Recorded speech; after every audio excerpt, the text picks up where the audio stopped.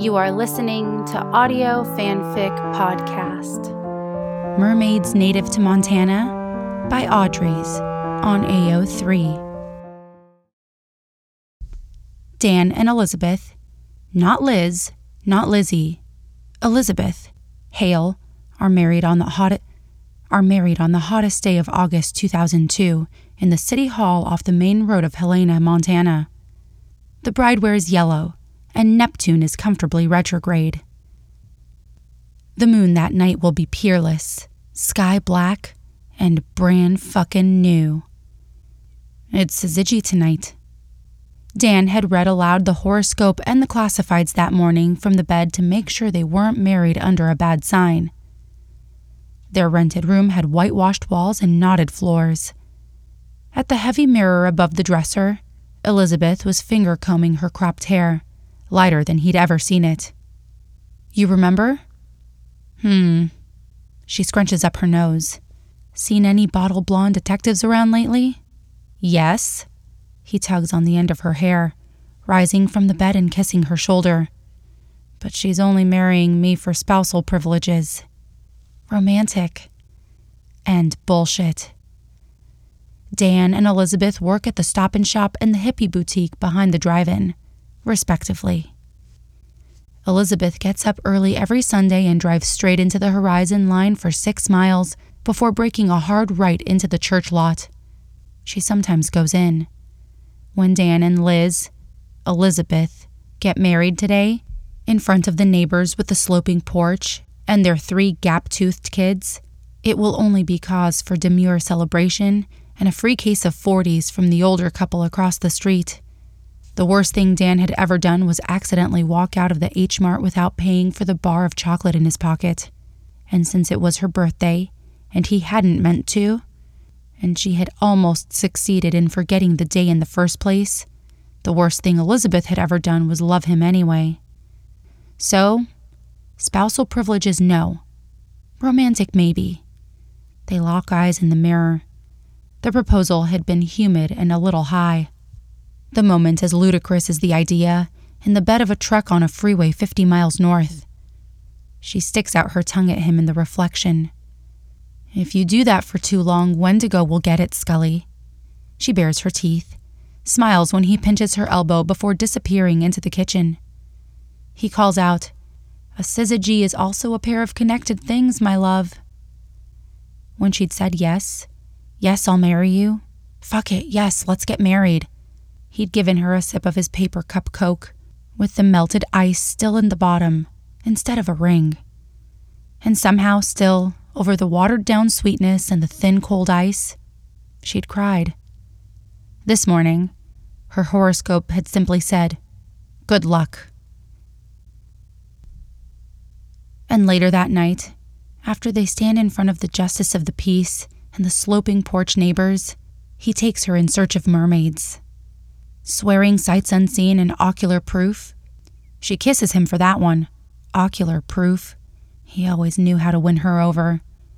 They emerge from the courthouse into blinding sun and make their way into darker spaces. He pays off her skepticism with aquamarine drinks and maraschino cherries, until she abandons her bar stool to cross her legs across his lap in a corner booth. "Do you know why I wanted to marry you here?" She gestures with a plastic pink sword, sweeping it out over their sticky table. On guard. He looks around. Here?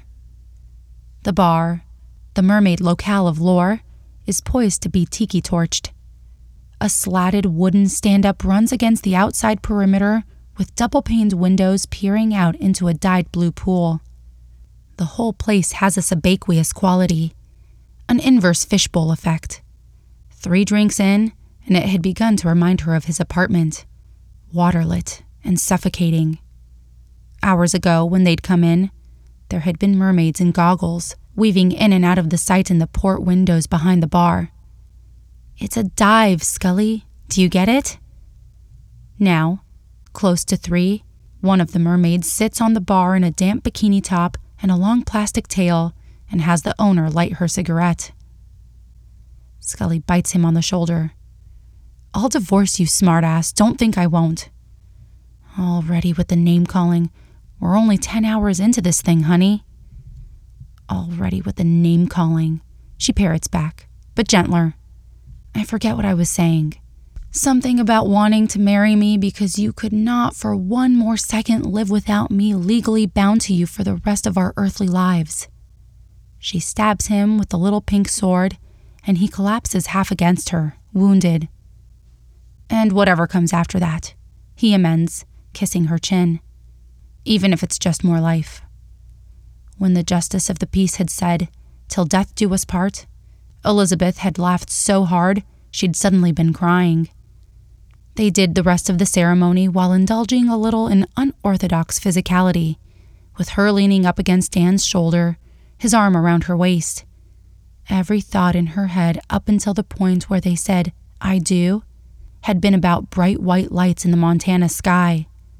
A hopeful, hard, useless glare that could have been the moon, but wasn't. "No," she says. "I wanted to marry you here in Helena, Montana, because I hate it.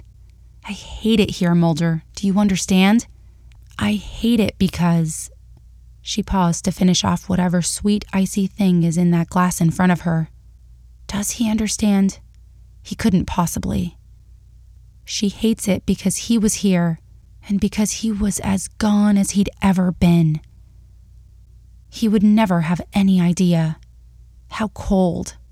How unexpectedly bright. How she'd thought it was the moon, but it wasn't. "It took you, Montana," she continued. "But I got you back." She grins, drunkenly victorious. Their vows were rote this morning, prescribed both of them suddenly a little twitchy and red-faced, even with his arm around her, not quite facing each other. She hiccups, stabs the pink sword into a pile of napkins, and turns fully to take his face in her hands. "I love you, and I fucking won." Mulder blinks at her, glassy-eyed, thumbs her lips in a clumsy attempt, maybe to catch and keep what she's saying. "Scully," he says. "Scully." That's good enough for her as vows go. She says, "Mulder." Closing her eyes, she gets him tangled up with her, half on his lap in the corner booth. Through her closed lids, the bar's tricky, wavering light is like the hull of a ship, Mulder not quite rocking her against him, still not all the way past her name. For an indulgent moment, she could imagine them on a ship, but this time it's the kind that is held afloat in blue-black water, and if you look over the side, you would see nothing around them. Nothing. For miles and miles and miles. When they leave, the mermaid tells them congratulations, tells them their drinks are on the house. With the same beat-up Polaroid they'd used to take wedding pictures, Mulder snaps a shot of her perched on the bar, cigarette hanging out of her mouth. Later, when he prints it, he will write, "Generous mermaid, native to Helena." Later still, it will hang like evidence on a cluttered wall in a cluttered little house, miles from Montana. Oh, and the wedding pictures. Well, wedding picture. The ones of them outside City Hall, Mulder in a suit and her in a yellow summer dress, red-eyed and grinning stupidly at the ground, the camera, each other, she'd sent to her mother. The test shot. One of them a little bit in motion. Her reaching down for him to take a step up, palms out, his hands over hers, and squinting up at her, although the sun was coming from the other side. That one she keeps. Outside the bar, because even forgotten old habits have a tendency towards resurrection, a zombie's unkillable impulse. They look up. The Montana sky is drained of everything but stars. Mulder reaches down for her hand. The wedding bands are real, heavy and slow to warm, even though the rest was fake. There'd been a safe, things he'd locked away, just in case. Although if he hadn't come back, she never would have known. He didn't leave any traces that she could have followed. He'd been more prepared to marry her than to die. "Till Montana do us part," he says, even though he couldn't possibly know. Not like she did. Not like she remembered in a bone-deep way. Like it had evolved her, taught her new and scarcer ways to survive. "Till Montana," she echoes. She looks up again just to check and lets out a breath so long she feels her ribs release it with something akin to gratitude. Above them, it is dark without ripple or question. Above them, for the first time, the Montana sky gives a little, breathes and lets her have the moment. There is nothing to hope for and lose. There is nothing to mistake or mourn. There is no moon. Mulder is in quiet, blurry relief against the sky. Tomorrow, when they drive to the state line, he'll say, "Scully, I love you, but let's never come back to this fucking place ever again." And tonight, when she turns to him in full, she does not have to close her eyes against anything.